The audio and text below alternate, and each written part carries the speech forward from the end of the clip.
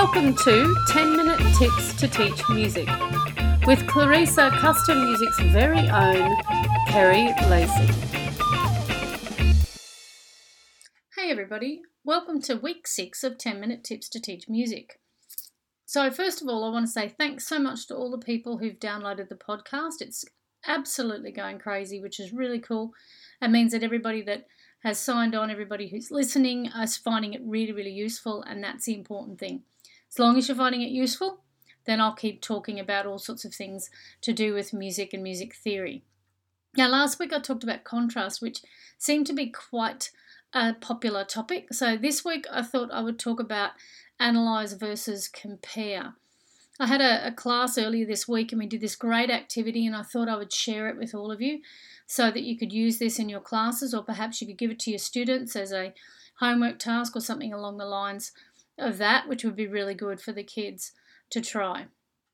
So what I had happening this week was I had my class divided into two groups. So I had one group sitting on one side doing Catacombs from Mussorgsky's Pictures at an Exhibition, and on the other side of the room I had the other group doing Tuileries. Now, one group, the group doing Catacombs, and for those of you that don't know Catacombs, it's quite slow, the rhythms are quite long, there's lots of fermatas in the piece. They had to compare the piano arrangement versus the orchestral arrangement by Ravel. And the concepts that they had to do was they had to do duration, dynamics and expressive techniques, tone, colour, and texture.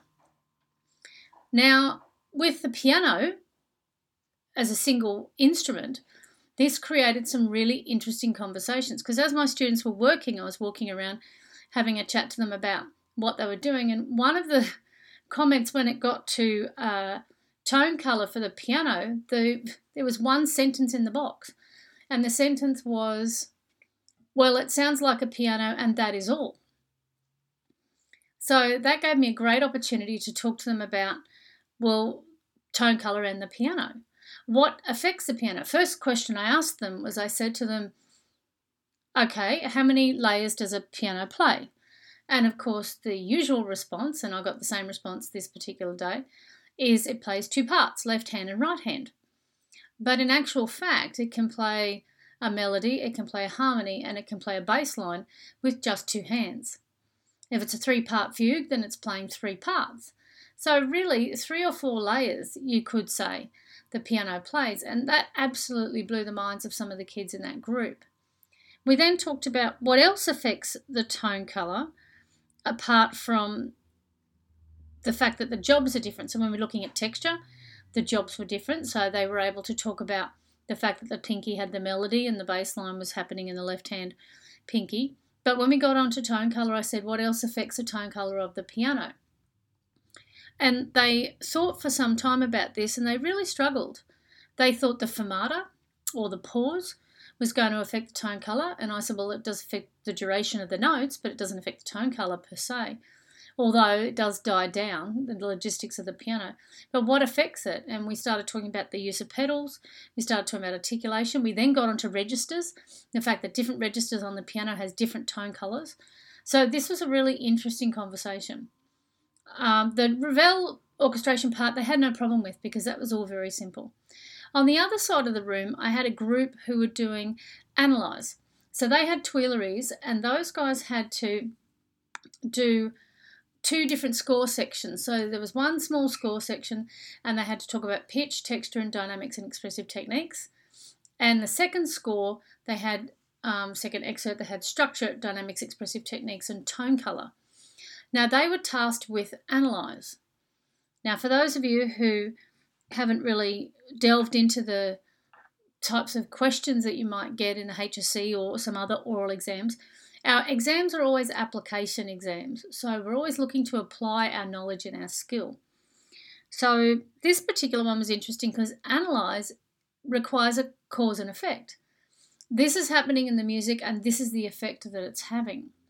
Now, that is the one part that kids tend to get a little bit confused with, is the fact that it is a cause and effect. So my students were charged with the task of creating what I call power sentences. Power sentences are where you can get the most amount of information about a particular segment with use of terminology. So there was one particular bar I remember distinctly. It was in the second section, I think it was, and it was basically a bar with a descending run that was played by viola. So the initial statement that the kids are making, so I made them do point form so that that stopped them from using waffle, which of course is a very fancy word for all the unnecessary language that they stick in there. So I asked them to write a description of that particular piece or that particular bar. And so when they had written, what they'd written down was they said it was a descending pattern. I said to them, play by the viola. I said, okay. I said, let's flip it first of all. The viola plays. And let's state it. A descending pattern. Good. What else can you tell me about it? Another child piped up and said, well, that's chromatic. I said, okay, great. So now the viola is playing a descending chromatic pattern, which is what you've said. I said, anything else you can tell me about it? And then one of the students said, oh, it's all semiquavers. I said, okay, great. So now the viola is playing a descending chromatic semiquaver pattern. I said, is it really a pattern? After that discussion, we just decided it was a run. So then it became the viola is playing a descending semiquaver chromatic scalic run. And I said, is there anything else you can tell me? And they said, well, it's in their mid-range. I said, okay, so the viola is playing a descending chromatic scalic semiquaver run in its mid-range. And I said, that's great. It's a fantastic description. I said, but what's it doing? What's its point? And it was one bright spark piped up and said, well, it's cueing the next section. I said, so it's giving us an opportunity to cue that next section that we have. So I said, fantastic. So it is now the viola who is playing a descending chromatic scalic semiquaver run, preempting or introducing or cueing into the next section at part 2. So these students found this really challenging to do initially, but once they got the hang of what they had to do, they came up with some fantastic descriptions and resolutions on the description. So remember, analyze is all about cause and effect, whereas compare is, of course, looking at the similarities and differences between the two works. Now, of course, at the end of the lesson, probably gave them about 35 minutes, I reckon, to explain or to talk about it in groups. And then after the 35 minutes, I brought them back and I gave them access to what the other students had written, because we were working on computers and Google Docs this particular day. So the student who was doing the recording for the Catacombs group shared it up he emailed it to all the kids, so shared it to all the students in the group. And then I put the Tuileries one up onto the Google Classroom because we use that at our school. And so the students were easily able to see the results from the two groupings and what they were doing. So, of course, I brought them back together. They didn't know they were doing two different tasks. I brought them back together and I said to them, what have you discovered? What do you notice about the other group? And, of course, the group that were doing Catacombs and Compare said, oh, they had to analyse. And the group that had Tuileries said, oh, well, they had to compare. And then we had a discussion about what the differences were between those two jobs. You were set a task to do. They were both musicology tasks. They were both analytical tasks. You both still had to describe with a strong use of terminology. So what was different? How did you treat the questions differently?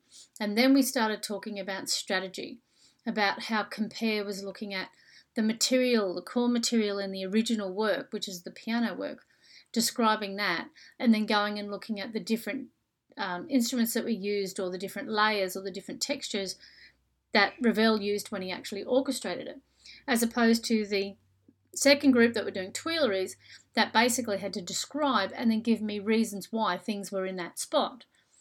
It could have been the piece opens with a chorale, for example. If that's what it does, which it doesn't, but say it did, then they would have to describe that and give me a reason. In this case, in the first one, we've actually got the melody happening up in the woodwinds. And you've got the oboes and the clarinets and the bassoons. And the bassoons are sort of highest in the register, clarinets in mid-range, oboes are sort of in the top of the stave, but they're all still on the stave, pretty much. And then two flutes come in with a line over the top of, or a duplicate line of the oboe for bar 2. And they've got this crotchet quaver pattern So they do this da-ya, da-ya, da-da-la-la-la-la-la, da-ya, da-ya idea. So, of course, the students were able to talk about articulation, the fact that the clarinets didn't have the slur because they were playing repeater notes. So the students were able to talk about that structure and then, of course, give me a reason why it's there. Well, that's the melody, and the melody is harmonised. Why is it harmonised? Well, it creates variety or it creates interest. So that's kind of the gist of this particular lesson, and it worked really well. The students were able to see the difference between analyse and compare really clearly, and so, of course, consequently, they took the works home with them and they were able to review them at their leisure. So it's a fantastic little activity. Like I said, divide into 2 groups and give them 2 different types of strategies, 2 different types of questions, and then come back and discuss the strategies. Everybody learns from this particular activity. It was really good. Also, on the PDF this week, I've given you a copy of both the worksheets that the students used. I also have given a copy of a completed analysis with some of the power sentences that the sorts of things I would expect my students to try and create. So you might be able to give that to your students to model if they haven't done this sort of task before.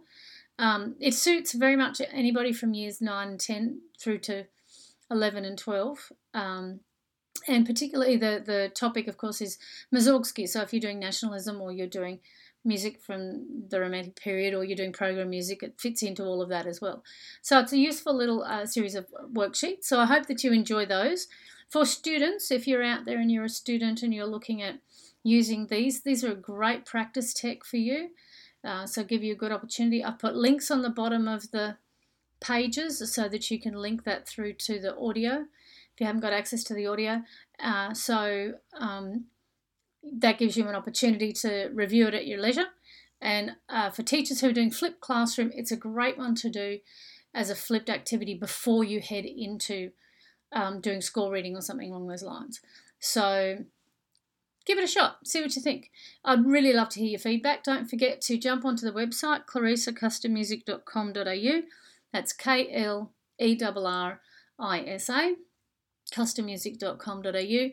And, of course, don't forget to join us on Facebook. We've had a couple of people jump on the Facebook page this week and join up. So get on there because there's always lots of fabulous things going up there on a weekly basis and a daily basis for you to have a look at. So until next time, have a great weekend.